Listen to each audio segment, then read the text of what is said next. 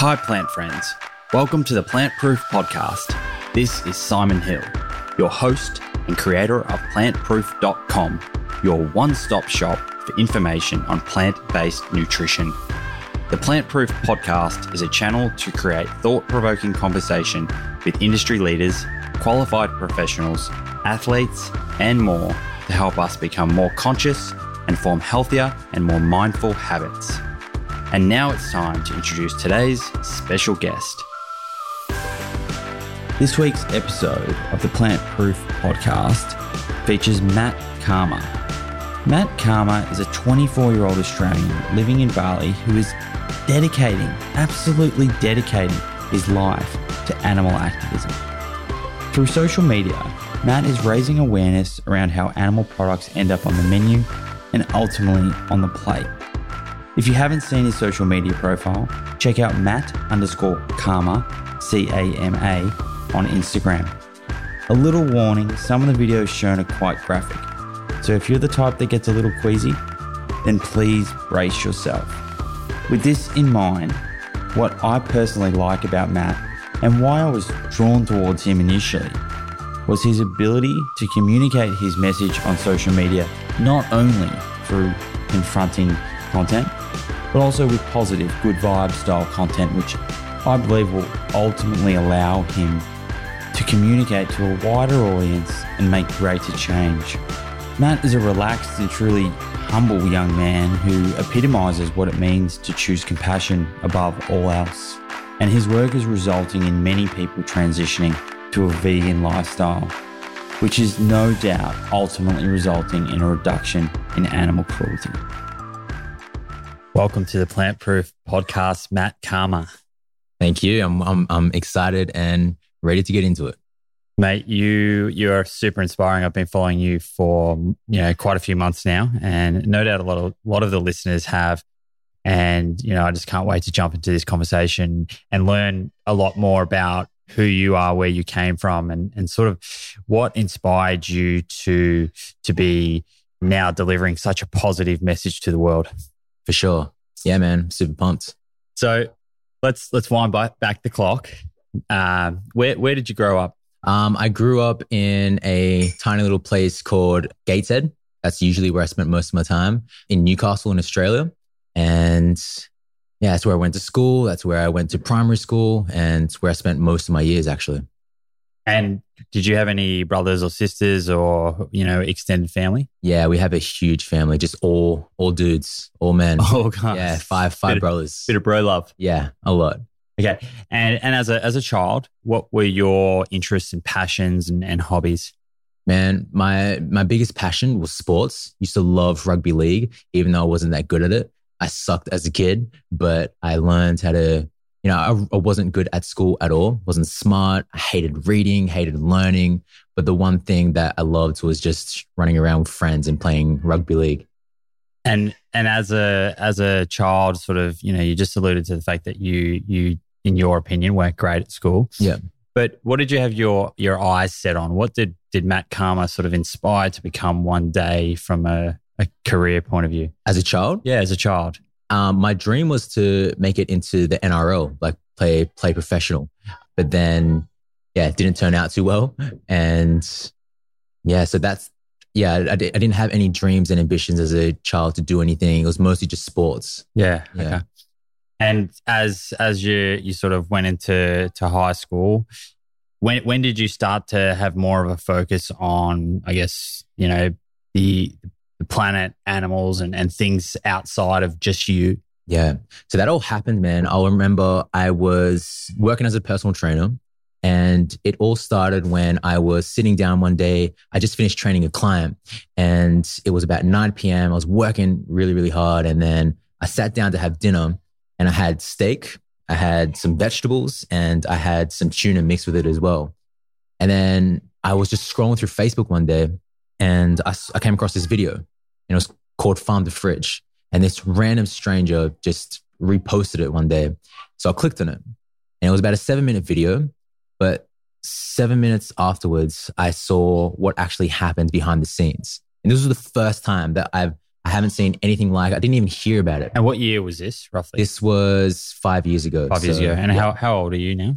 24. 24. Yeah. Okay, so you were 19. Yeah, 19. And you mentioned that you were about to jump into a stake. Yeah. You're a personal trainer. So what was your typical diet? But before you watched this, what was your typical diet, and what did you think was really healthy for yourself? But no doubt, what were you telling your clients at that stage as well? Yeah. So 4 times a day, had the same thing: chicken, broccoli, sweet potato. 4 times a day. 4 times a day. So you were strict. You were on the regime. Yeah, I was on it, man. And telling my clients the same thing. Used to carry little booklets and saying dairy is good for you and meat's good for you, and just like spreading all this information. But I was only spreading information that was taught to me, you know? So it's like gospel, you know, you hear it and you believe it. Not everyone looks into things and you believe it and you share it. And I had the same diet. Yeah. So that makes 2 of us. And, you know, there's millions of people out there on that standard gym diet. Yeah. Everyone, especially a lot of fitness trainers, indoctrinated into this system where teaching trainers that this is healthy, this is unhealthy. And yeah, just, I guess, regurgitating the information to clients, and definitely wasn't the healthiest thing now that I know what I know now. Yeah. So that one video, you sat through it for the whole 7 minutes. Mm-hmm. And by the sounds of it, it was fairly graphic. It gave you insight that you didn't have before into how the animal ended up on your plate. Yes. Okay. Now, from that moment, then and there, so 5 years ago, you were 19. You decided on the spot that I can't eat this. Wow. Started straight on the spot, man. It was just like, and I remember I used to make fun of my client. I had a client that was vegetarian, and I remember I used to eat kangaroo as well. And she always used to say, like, Matt, why are you eating kangaroo? That's a living being. I was like, what are you talking about? And I used to make fun of her for it. So I have total compassion and empathy when people make fun of vegans, because I used to be that same person. Yeah. You know, so you can, you know, you were standing in their shoes. Yes. Yeah. Totally Wow. relate. Okay. So, and just jumping back, I think the personal training side of things is really interesting. Going through your course, yeah, what amount of nutritional training was there, and how did they teach it? Man, it was hardly anything. It was about once a fortnight. Yep. We got once every single week. There was one lesson every single week where we learned a little bit about the nutrition side of things, but hardly anything, man. Okay. And now you made that decision on the spot. Was it a tough decision in terms of, were you sort of a little bit skeptical as to whether you could still stay strong, stay fit, you could give your body everything it needed? Was that tough for you, or did you just sort of go with it? I didn't really think of it back then, to be honest. I did lose a lot of weight to start off with, but that was purely because I just stopped weight training. I started focusing on obstacle course racing and running. So that's going to happen regardless of diet. But a lot of people did go, yo, Matt, you'll stop eating meat. This is what's happening. But I had to describe that, you know, it was because of I just wasn't training the same way. Yeah. And then, you know, fast forwarding to now, so over the last 5 years, how much have you looked into nutrition from a fitness point of view? Or are you still eating the same sort of diet that you were when you were 19 and you've just maintained that, or have you changed things? Yeah, I've changed things a lot. I'm focusing on a lot more whole foods. Probably like 60 to 70% of what I eat is mainly whole foods. There is a raw food place down the road. So 2 times a day I go and eat there. And then another time Which one's that? Living Food Lab. Okay. You been there? No, I haven't been there. Man, but we should paint a picture for the listeners of where we are right now. So right now we are at my crib. I had no idea we were going to come back here, but I just invited myself. He just invited himself. So yeah, it's a nice little place over here. Outside, you can see the sunset. You can see the fields. So we're in Barawa, Canggu. So we're in Canggu. We're in Bali. Yeah. We are looking out the back of the villa through glass windows onto a nice rice field. So yeah. It's heaven here. Yeah, it is definitely heaven. Okay, so you've got that place down the road. So you've no doubt you've started eating more whole foods. Yeah, a lot. I guess so. At the start, was it more of those transitioning style? I guess meat replacement, more processed style things. Yeah. And I definitely struggled a lot as well. I went vegan, but there were times where I just didn't know what vegan. I didn't do much research. I just made the decision, and then tried to stop eating animal products, but I didn't really look into honey or even dairy sometimes. Like I said I was vegan, but a lot of the time I was vegetarian. At the start. Because a lot of people can relate to this. There's animal products in so many things that even processed foods, unless you pick up that packet in the shop and you read it and that, milk solids. Yeah. Or, there's egg hidden in there or something. Yeah. So that's pretty common at the start for people. They're like, oh shit, can't have that either. Yeah. And even it's a small sort of thing as well. It could be like 1% milk powder. Yeah. And I'm like, why is that in the chips? Why is that there? Yeah. It's strange where they put milk. Yeah. It's really crazy. Okay. So, I want to jump in shortly into more the activist sort of stuff that you're doing. It's a really positive message that you're sending there. But let's just focus on your transition. Yeah. How did your friends and family around you take it? Were any of them friends or family sort of on their own journey to a vegan lifestyle, or were you doing this by yourself? No. So friends teased me. A lot of friends teased me, and because I was getting skinnier as well, they used to call me Wiz Khalifa. So I laugh at it now, but yeah, so people were teasing me. Family were really, really supportive. They actually kind of didn't care. Like, okay, cool. They just didn't really take notice at all. My stepdad was a little bit hesitant because I had no idea actually. But apart from that, everyone was super supportive. And yeah, I didn't really have that much resistance against friends. And even if they did, I feel like I wouldn't really care, Yeah. So were you sort of trying to educate people from, early on, from as soon as you'd watch that video, were you sat like sort of, explaining or educating to your friends saying, look, this is why I've decided to eat like this. Do you want to watch it? Yeah. No, I didn't say a word out of my mouth for probably 2 years, man. Yeah. It took about 2 years for me to start speaking up because I was so scared. I was actually scared of, I said I didn't care, but the truth is I did. So you were scared of being judged? Scared of being judged or scared of being criticized so I didn't say anything. I didn't post anything about it. Yeah. So and sort of deep down during those initial stages, did you know this was a lifetime decision, or were you sort of just exploring a different path? And, early on, did you think that, this might last for 6 months or a year? Or I knew straight away. As soon as I saw the video, I said to myself, I can't do this anymore. There's no way I can put another what was once a living being in my mouth. So yeah, I knew straight from I saw that video, I was done. Yeah. Okay. And you've wound up now in Bali. Yep. What brought you to Bali in the first place? Yep. And you've obviously been enjoying it. We just had a little smoothie at Shady Shack, and you told me that you've now, I think, not overstayed, but you've been here for 3 months longer than planned. Yeah. So what brought you here, and why do you love it so much? So it's a crazy story, man. I will say it in the most condensed way as possible. But basically, there was a time in my life where I was working as a personal trainer for 5 years, boot camp instructor. And I was happy with it, but I knew that it wasn't my heart's calling. I knew there was something way bigger for me. And I went to a seminar one day on July 24th. And I remember the date because it was the day after my birthday, July 23rd. And I was sitting down learning about intuition. I had no idea what it was, but it was the first time kind of hearing how to listen to what your heart is telling you to do. And long story short, sitting down in there, we went through this process and I learned that my heart was telling me to leave boot camp and just go full-time online. But at the time, I was on YouTube earning hardly any money, like I don't know, $100 a month or anything, not enough to support me with the gym and food and transport and stuff like that. But once I knew that I had to do it. But then when I went back home, my mind kicked back in and said, it's not the right time. You're not going to earn money. What are your clients going to think? How are they going to get results? And my mind's talked me out of it. So 4 months went by, and every now and then my heart kept going, leave, take the leap, move, go full-time online, just focus on YouTube, focus on online coaching. So just to clarify for the listeners, what were you doing on YouTube? You mentioned you started to monetize it. You're making that $100 a month. What content were you putting on there back then? So showing people how to lose weight through a psychological and plant-based approach. Okay. Yeah. So making content around that. Then we've got a little burning off fire in the rice fields. If anyone hears some crackling in the background, or kids, there's kids also playing in the rice fields. Barley for you, it's unexpected. Things are everywhere.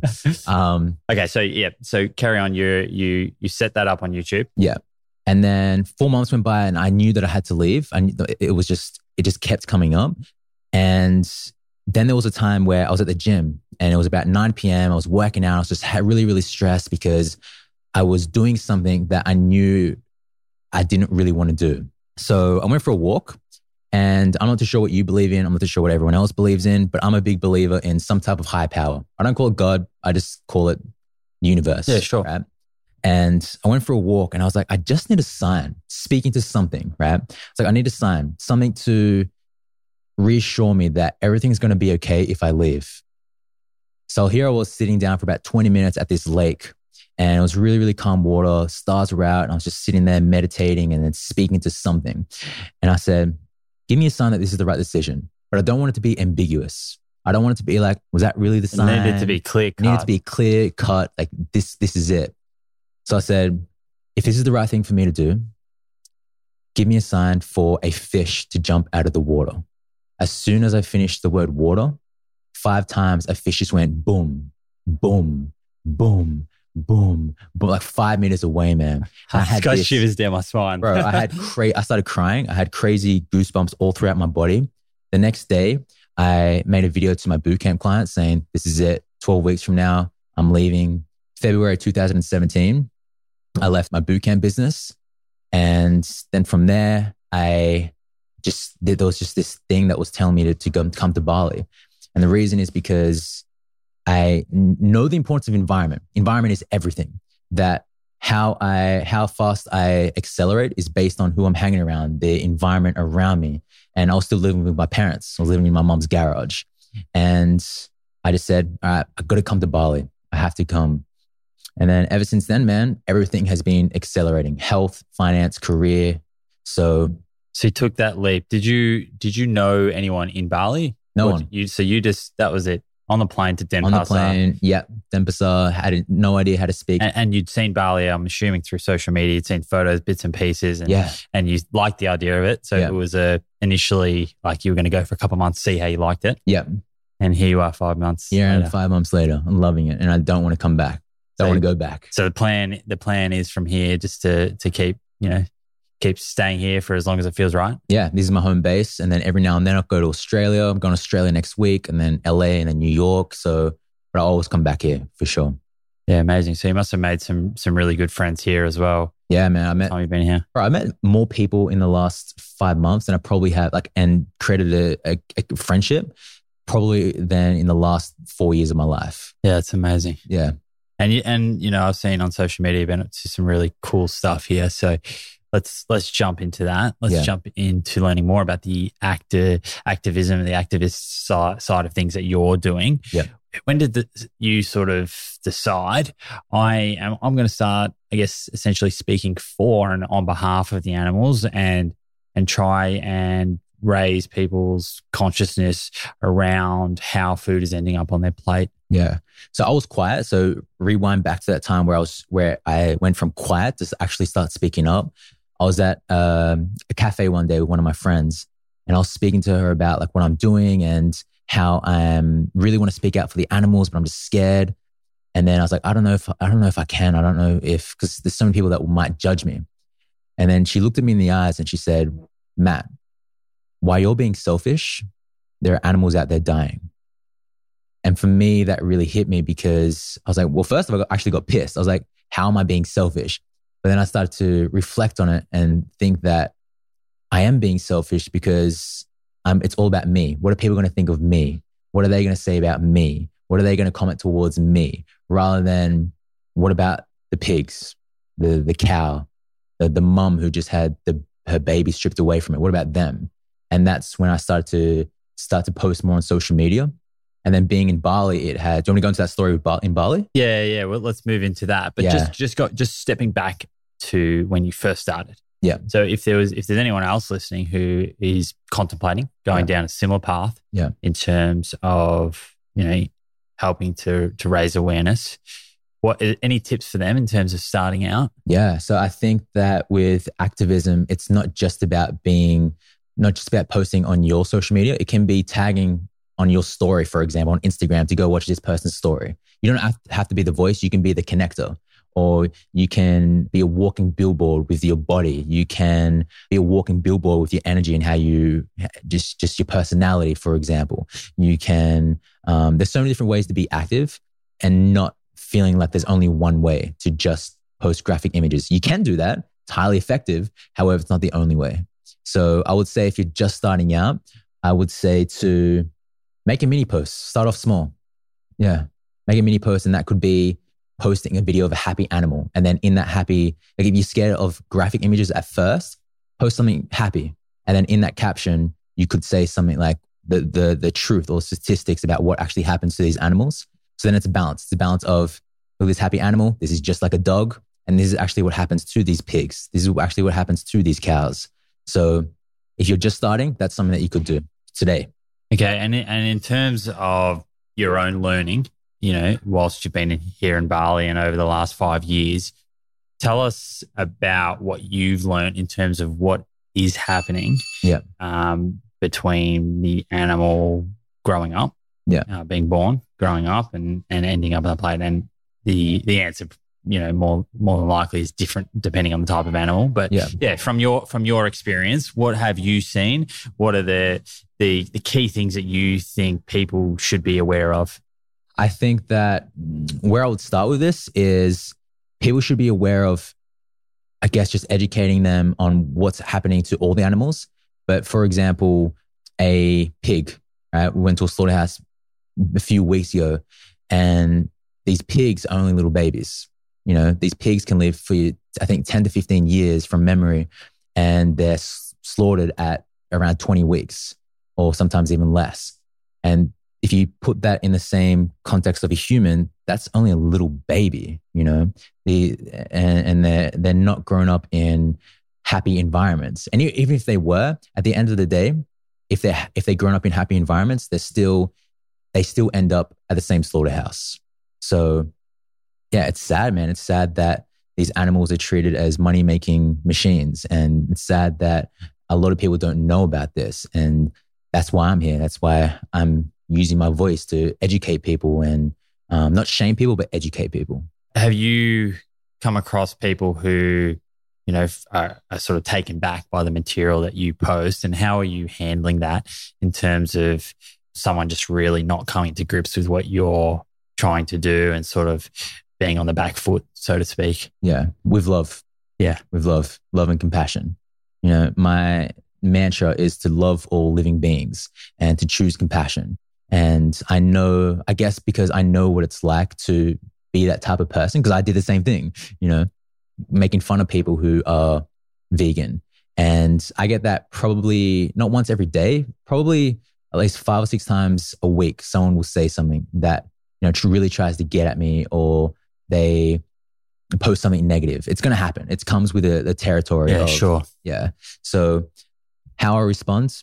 With love, compassion, empathy, understanding that it's a threat to their identity. So of course, someone's going to protect who they believe they are, or their habits that they've had for 20, 30, 15, 40 years. It's not something that they can just let go of in a second. Some people they can, some people it's a bit of resistance at first. Yeah. And, no doubt if you had a single wish and it would be granted, you would say, well, the world would turn vegan tomorrow and no more animals will be eaten. Yes. But realistically, how do you see it playing out in the decades to come? And what do you think can be done to really progress forward quite quickly in this space? Yeah. Honestly, I don't think the whole entire world is going to go vegan. Just like I don't think every single person on earth is going to stop rape, murder. It's smoking. Like these things are always going to happen. However, majority of people don't murder. Majority of people don't rape. There's going to come a time where majority of people don't eat animals. And if someone says, yo, I murdered someone yesterday, he'll be like, what the hell? It's frowned upon. Yeah. There's going to be people where this person eats an animal and people are going to be like, what? How? Like, why would they do that? and not just a dog, but a pig, a cow. That's going to happen. I truly believe that. I believe there's going to be like a compound effect where a tipping point where most of society goes vegan, and then I feel like governments and then the legal system is going to come in. That's how I see it playing out. And what sort of timeline are you predicting? Is that something in our lifetime you think will happen? I don't know, man. I don't know. I hope so. I truly hope so. And I visualize that. And I'm not attached to the time frame of how, if it comes during my lifetime, awesome. If it doesn't, awesome. I've did my part to lay down the foundation for that tipping point to start kicking off. Okay. And you mentioned the pigs. Yeah. What other animals have you sort of looked into in terms of how they are treated and end up on our plates? Cows, man. I've spent a lot of time with cows here, dairy cows. And this is something that really hit me because, as mentioned, I still ate honey and dairy when I went vegan, but really vegetarian. I took about a year, 6 months to 7 months before I kicked off dairy off my plate. And it was because someone told me what actually happens. They're like, Matt, do you know that in order for milk to end up on your plate, that cow has to be pregnant? Just like any mammal, just like humans have to be, to produce milk, they have to be pregnant. And I had some time to think about that. And I was like, wow. And then she said, if you think about it, these cows aren't being pregnant. They aren't getting pregnant naturally. Humans are doing this to them.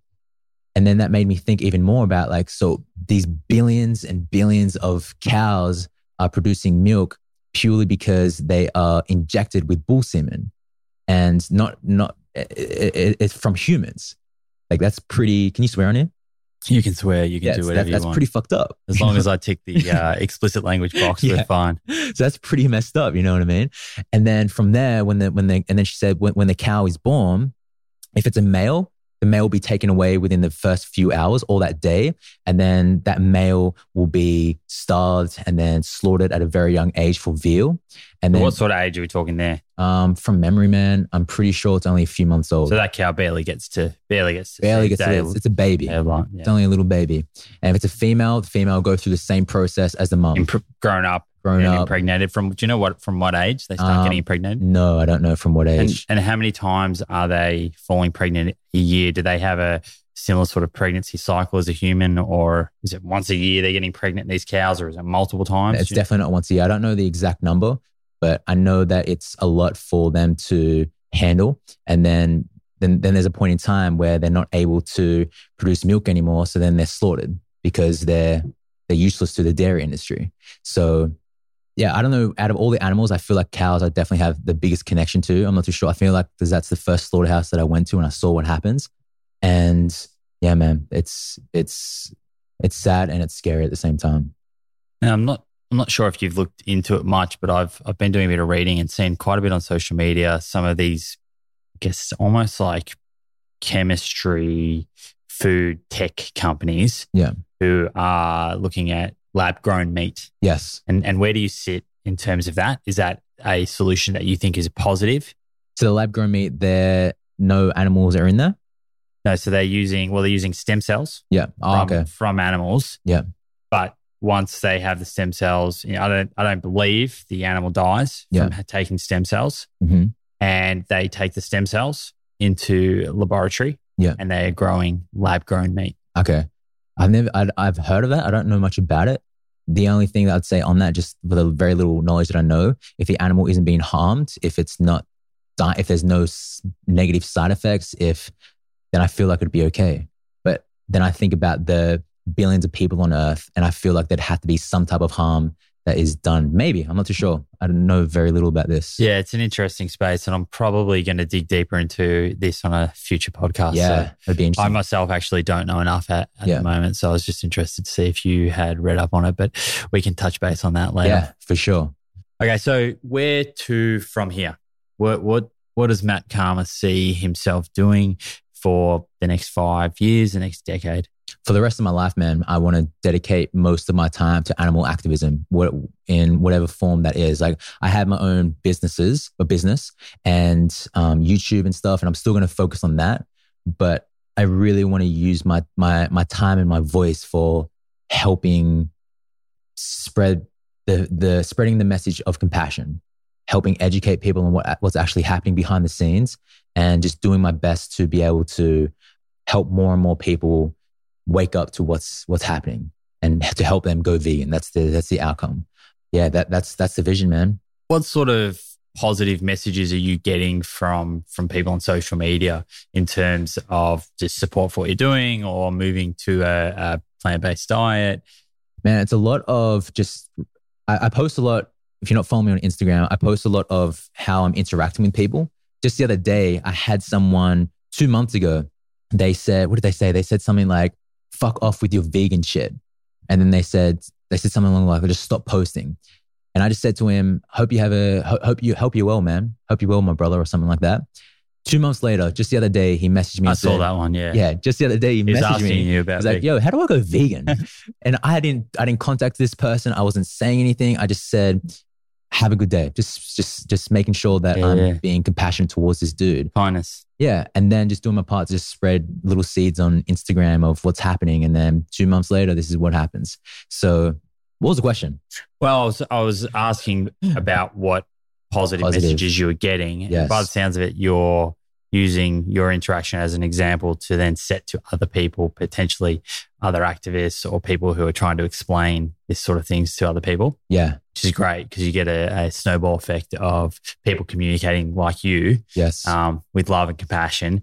And, people don't like being met with confrontation. Yeah. Because then, they're not going to listen to your message again. And like you said, that guy came back. Yes. So, and the reason why that works, by the way, there is no one way to be this. There's some people who are really, really angry towards people, and that works. I believe in like power versus force. And in our brain, there's a part of our brain called the amygdala, which is responsible for like the fight or flight. And when someone's threatening you or your identity, or someone is coming across as harsh, and that part of us just, whether they're right, you can't even hear the information, or you can't even read the information. You can't absorb it because every part of you just wants to fight back. So when it's coming with love and compassion, I believe that the information can absorb better and people are more connected, rather than just like, yo, I want to prove you wrong, whether what I'm saying is right or whether it's effective or ineffective. I just want to prove that person wrong, So. Yeah, I see to it from a different angle, but I get similar messages on social media. And I think the most common thing I see is when people are associating themselves with their thoughts, and their ego is sort of ruling what they're saying. Yeah. But like you said, with that guy who came back, he's obviously gone away and been able to take a back seat and change his perspective. Yes. Which is no doubt, probably a result of the positive things that you've been posting on social media and him seeing that. So that's really amazing to see, isn't it? Yeah. I don't know if you heard the story of one of my favorite. If I had one person to sit down with, if they're dead or alive, and I could just absorb what they did in their life and their mind, it'd be Martin Luther King. And there was a story that there was one time he was walking up to give a speech, and as he was walking, there was this crowd of people, and when he was walking towards the stage, a person spat on his face. And then he got a handkerchief out of his pocket. He wiped it all off his face. And then he took a deep breath in. He looked at the dude very calmly, very gently. He said, I believe this belongs to you. And it was just, when I heard this story, I was like, man, this is how I want to interact with people. Like that hate that they throw at you, that hate that they spit at you, that's not yours. That's them. That's theirs. Yeah, wow, that's it powerful. Belongs to them. That hate that they spit at you, that belongs to them. That anger that they spit at you, that belongs to them. And I feel like that story is a great way to use as a reference to respond to people. When they come across at you angry or with hatred, it's not yours to take in. And the very second that you do, then you've just digested their negative energy, and they have a remote control of your happiness now. Yeah. And you start second questioning what you're doing. And is it all worth it? Yes. Yeah. So they try to not let them get into your head. Exactly, man. So there's probably, people listening who want further information on what we're talking about in terms of animals and how they're treated. What are your top resources that you would recommend people go to, whether it's a book, documentaries, obviously I'm going to have your social media handle below this podcast. Yeah. For people to click through, follow you, talk to you. What other influences? Can you just give a bit of a summary there? Yeah, so I have people who I love to follow. I love to follow Earthling Ed on YouTube. I love to listen to him on how to respond to people. He's a really good example of how to respond with love and logic. I love listening to Joey Carbstrong. I love listening to my friend James Aspie. And these are the three people who I consistently look to and watch and write, take notes on. So those are the three big people who I can think of. Okay. And in terms of documentaries, are there any documentaries that you would recommend to people to? Yeah, three big ones. What the Health for Health and Environment, Cowspiracy, and for the ethics side of things, a really good documentary that's coming out very shortly, Dominion. Have you heard of that? Yeah, I have. I've seen the trailer. Yeah. Yeah, it looks great. Those three things are really, really good for those three things: ethics, environment, and health. Okay. We'll put links to each of those below as well. So in terms of ethics, what's actually specifically on the horizon? You got some trips overseas. Yep. You mentioned there's something happening in Bali later in the year. Where can people expect to see you? People can expect to see me, man. I have no idea, to be honest. My schedule is all over the place and I'm not really big on planning. So I'm going to be speaking at the Bali Vegan Festival. That's in October. And animal activism, I'm going to be doing some traveling, going to LA in 3 weeks. I'm going to be doing Cube of Truths there. And yeah, just follow me on Instagram. You'll see me where I am. And I'm going to be doing a lot more Cube of Truths. Okay. And just before we come to the end of this podcast, I think it would be nice to finish with some real practical tips for the listeners. Yes. For anyone out there who is potentially transitioning to a plant-based diet or potentially trying to educate others about this lifestyle and why it benefits not only the health, but animals and the environment. Let's start with parents. So if parents are trying to educate children, young children, 7, 8, 9, 10, what's, in your opinion, the best way for them to do this where it's, potentially not too graphical, confrontational? First off, I'm not a parent and there in no way am I telling someone how to be a parent because I know that's a very touchy subject. But what I would say, if I was a parent myself, I would say to myself, if I was this child, how would I want to be shown? And for me, I would love to know what actually happens. I'd love to see the footage because I believe that if I'm going to eat this, I deserve to know the process. I deserve to know the process behind the product. If it's graphic, that's okay. I'm willing to see that. And so it's about understanding your child, their personality, yes, and what's going to resonate with them. Yeah, the parent listening to this, they know best what's best. Sure. And if that's not the route to take, then maybe it's just educating them through words, But it can definitely be a bit of a challenge. Those are two things: show them straight up the graphic footage, or just educate them in a loving way through words, rather than showing them the pictures and footage of what happens. But that's the thing. Hold up. Let me just say this. If kids can't see what's actually happening, how can we call that food?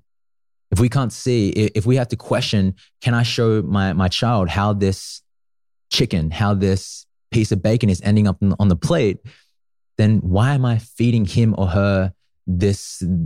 Why am I feeding this to him or her, So... Yeah, well, I guess, that stems back to a lot of parents not being aware either. Yeah. So the first step is them becoming educated and understanding it completely. Yes. And then somehow passing that on to the kids. Exactly. And what about in reverse? Yeah. So, is it a similar situation, teenager, early 20s, if you decide you want to stop eating animals, but your parents are not approving of it?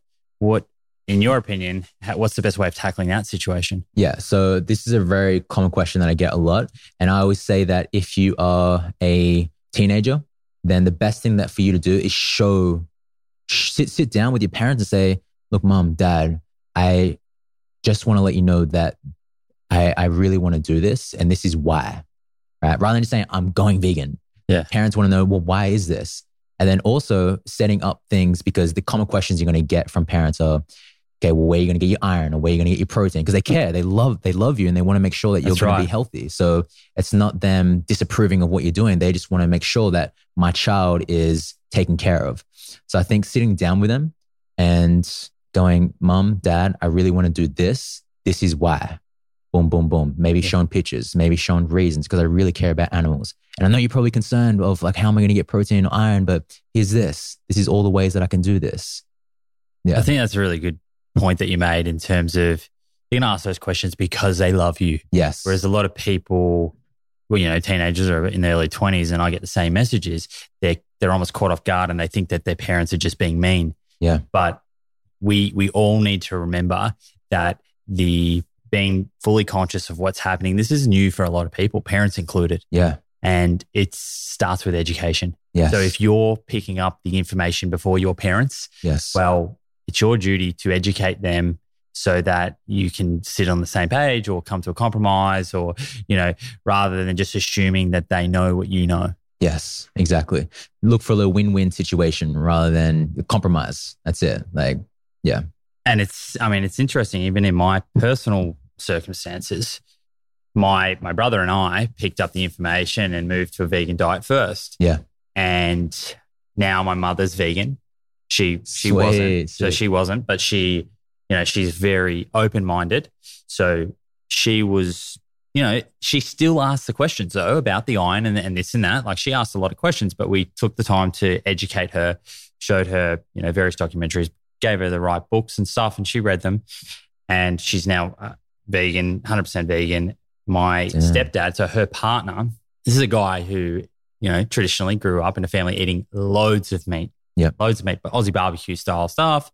But he also really enjoys, thankfully, has always enjoyed fruits and vegetables. And as a result of mum moving to a vegan diet, you know, he's probably 80% of the way there now.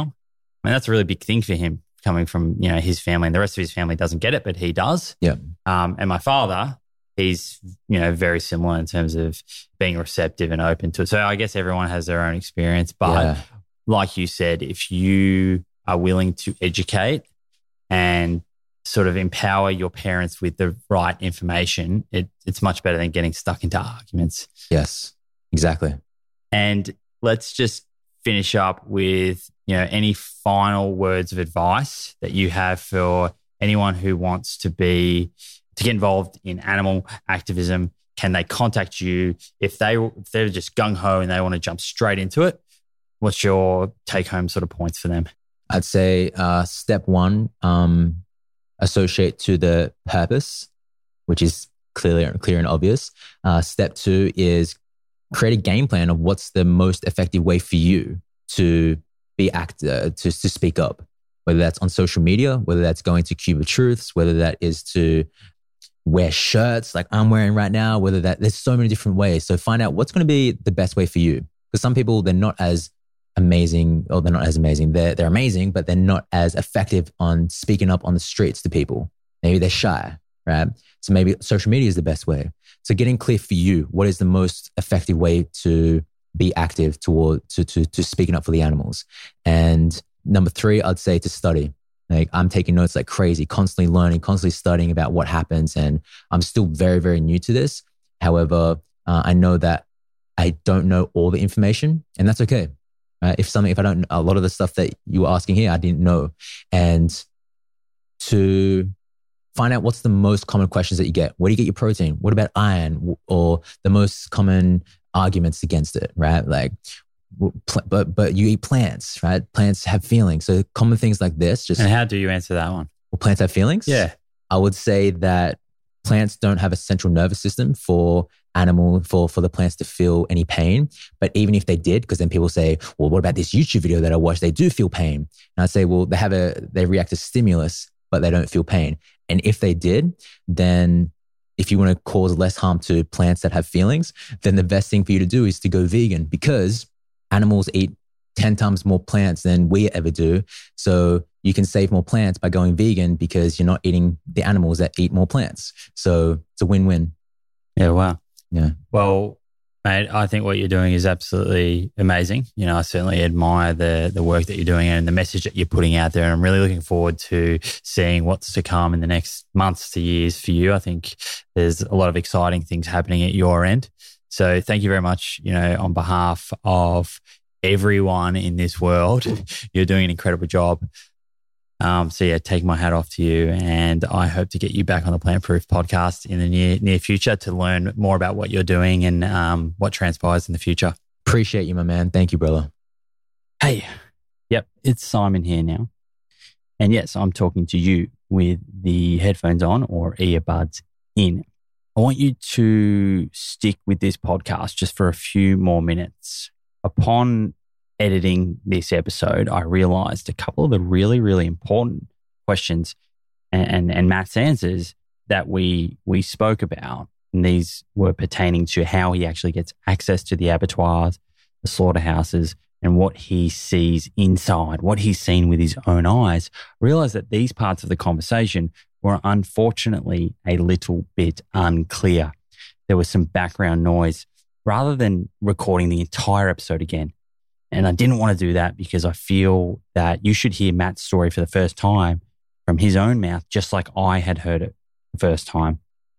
Rather than doing that, I went back via Skype and I just touched on these couple of questions to give you more insight into exactly how Matt is getting into the slaughterhouses. So stick with me.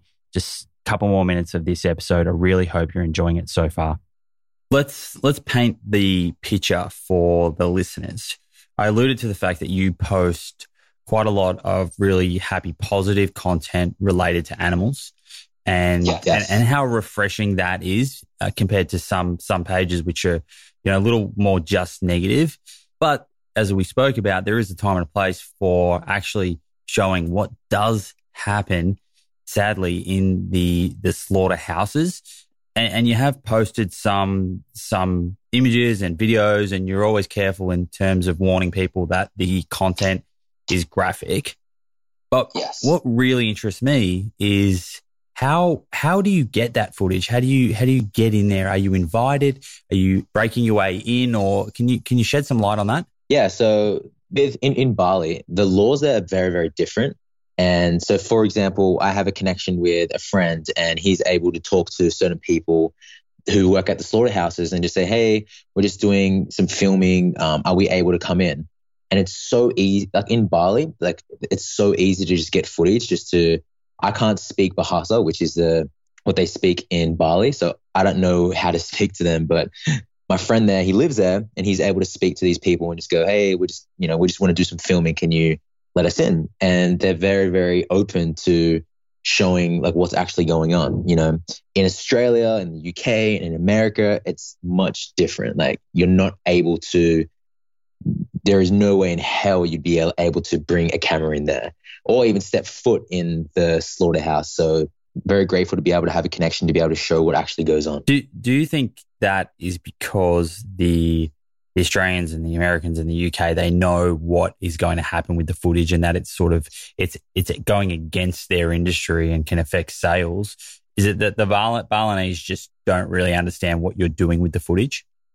Yeah, it's a good question, man. I'm not too sure about what happens why in Bali, why it's so different, but I can 100% say that the reason why in Australia and America and UK and other countries as well, the reason why we're not able to is, you just said it. Social media is so big today, if people get hold of footage of what's actually going on, sales goes down. So laws are in place or things are in place to make sure that never happens. And, there's always things that happen to, for example, in Australia, just a few months ago, there were around 65 to 63 activists that broke into the piggery where all the pigs were being held before, going into slaughter and so on. So they weren't able to get permission. So they actually had to break in. There was a lot of conflict about that. Like a lot of people a lot of vegans were saying that shouldn't have happened because, it's creating a bad name for vegans. But then other people were saying that, this is totally unjust and these laws need to be broken because of what's actually happening. We deserve to know. And regardless of what your opinion is, it had a really good effect because people were able to get footage of what's happening in Australia. Because it's very common for people to see this footage of what's happening in Bali and say, well, that's not happening where I'm from. That's not happening in Australia. That's not happening in America. That's not happening in UK. But when this footage got out, it went all over the news. People were actually sharing this on the news of what's happening. And it was so big because, that story that people tell themselves. And I was the one telling myself this when I first saw footage of, yeah, this isn't happening in Australia. So yeah, it's happening. What may be different is the method. Can you shed some light on the method that you saw firsthand in Bali? How are they killing the animals? Yeah, so for pigs, they're stunned before they actually get their throat slit. For the cows, they actually just have their throat slit. There's nothing to make them stunned at all. So they're just standing there and a knife taken to the neck. Yes. Yeah. Well, the pigs get actually stunned and then they get a hook and then they get their legs tied up. How do they stun the pig? Is that like with a taser, or is that the floor? Or yeah, it's an electric stun. So they electric stun them with this little rod, and they can stun them on the head or the body, and then they just become unconscious, and then they have their throat slit. Wow, it's crazy. You've been in there. You've Yes. seen this happen. I've seen the footage. You've been what looks like meters away. What did you pick up on in terms of emotion and feeling from that animal? What did you see in their eyes? What did you hear? So the very first time that I walked in to see what was happening to the cows, I remember it perfectly. I walked in and I started to hear the cows mooing. And when I walked in, I could smell the blood. I could see the blood. And then I don't know what this is actually called. I don't know the name of it, but there was a cow that was clamped down so it couldn't move. And I was about 2 meters away. And I could see, like, my heart was beating so fast because I could see the cow just struggling, like wanting to get out, wanting to escape, but it wasn't able to. All it could do, it could kick its legs, but he or she wasn't able to move. She wasn't able to move. And then a dude came with a big, machete and just, it's actually on my Instagram, like that, the footage that I'm talking about, the very first thing that I saw, that's on my Instagram. And man, these animals feel. I know that's so, I know that's so easy for people to understand, but we get blocked off from what's actually happening when we just see, food, when we just see their flesh, in the supermarket. We forget that this was a living being who feels, who has emotions just like us, who has fear just like us, who feels love just like us. Yeah, it's almost like if every time you were served your bacon or your steak and you were shown a photograph of the eyes of that animal in its last moment being alive, there would be like, it would just be not normal to eat meat. Do you know what I mean? Because humans have compassion, and if you were to look at that photo and look at that animal in the eyes as it was living before you ate it, I think that would dramatically reduce the amount of animal consumption globally. But and it's people like you that are drawing that connection through getting in and getting this footage that you're speaking about. Man. In terms of that was in Bali. So I want to emphasize that what you're talking about there and the slitting of the throat, that was in Bali and in Indonesia, and that's how they slaughter the cow and the pig, but the pig is stunned first from what Matt is saying. But what about in Australia and potentially in USA and UK? I'm not sure if you've looked into what happens exactly in those markets, but how are the cows slaughtered in Australia? In a lot of countries, it's legally required for animals to be stunned before they have their throat slit. And the reason is because they want them to be unconscious. Then that way, they're avoiding that fear, that pain of having their throat slit, but still they're feeling pain getting stunned. And, that stress that they would go through. So the most common methods in Australia for pigs, they will be gas. They will be put into a gas chamber. And that's, labeled as the most humane way for the animal to be slaughtered. Do you know how long that takes for the pig to pass out? I'd say to look that up. I'm not exactly sure. But I remember the footage of, if you go to animalsaustralia.org, there is a video there, which was 3 to 5 minutes long, of the pigs going into the gas chamber. And you see footage of what's actually happening in Australia. But then other methods, the electric stunning will be, so it's either gas chamber or they'll go through electric stun, or some animals will just get the bolt to their head straight away. And then a lot of people will say, well, that's okay because they're not feeling. And even though the method is different in different countries, the act of murder is exactly the same. Whether it's a bolt to the head or they're getting stunned or whether they're being gassed, the act of killing is exactly the same. It doesn't really matter, in my opinion. Do you think, and I've seen various people comment on this, but even with the getting, shot in the head and not having a slow death, do you think in the lead up, the animals are aware that they're about to be killed? Like what you see them cramped in and going up in lines. Do you think the animals, even though they are shot, and killed instantly, do you think they know? And I think they do, bro. I definitely think they do. And even if they don't, it doesn't make it moral for them to take their life, even if they don't know. And I always, people have said this to me when I've done street interviews or when I just had conversations. And I always say to them, like, if you just replace that animal with a dog, just say you have a dog, and then it lived a really good life, and he or she didn't know that his life was going to be taken away, and you just shot that dog in the head. It doesn't matter if it had a really good life. It didn't matter if the dog was going to know whether it was going to die or not. You're still taking a life. And in my opinion, man, it's irrelevant whether the animal knows or not. It's the life is still being taken away. You know what I mean? I think you've answered those questions really thoroughly. And you mentioned a website just before. Can you just repeat that for the listeners if they want to watch or learn a bit more about this? Yeah, animalsaustralia.org. It will show you what's the methods happening in Australia, footage of what's happening in Australia. And if you ever wonder, like, well, this may not be happening, then you get all the details there. And from your end, you've put up some footage of the slaughterhouses and what's happening in Bali. Have you got any further plans in terms of sharing more content around, what is happening potentially in Australia or other parts of the world? Yeah, so in Sydney, I'm going to be heading to a vigil and just showing footage of what's happening to the animals on the slaughter trucks, on the trucks to the slaughterhouse, and just showing them the conditions they're in. And I feel like just showing people animals before they go into slaughterhouses, and you can see the fear in the eyes, and then just the conditions that they're in on the trucks there. You can see that these animals, they're suffering right now. So I've got that lined up. How are you going to time that to know when the trucks are coming in, and how are you planning on getting some footage? And, you said before the Australian industry or animal industry are not willing to work with people that are exposing what's happening. So what's your game plan tactics there? Yeah, so I don't actually organize this. There is a group in Sydney and they organize it all. So we can't go into the slaughterhouse, but before the trucks enter the slaughterhouse, they organize it where they can talk to the drivers and say, hey, can we have a few minutes where we can just get some footage? And some of the times the drivers will be okay with that.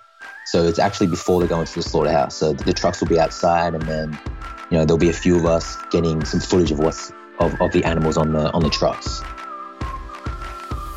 And that's this week's episode of the Plant Proof Podcast. Connect with myself and the Plant Proof community at plantproof.com and at plant_proof on Instagram. Don't forget to sign up to the newsletter to receive our free plant-based nutritional information, including recipes, important blogs, and much more direct to your inbox. Until next time, folks, I'm your host, Simon Hill. Keep your spacesuit plant-proof.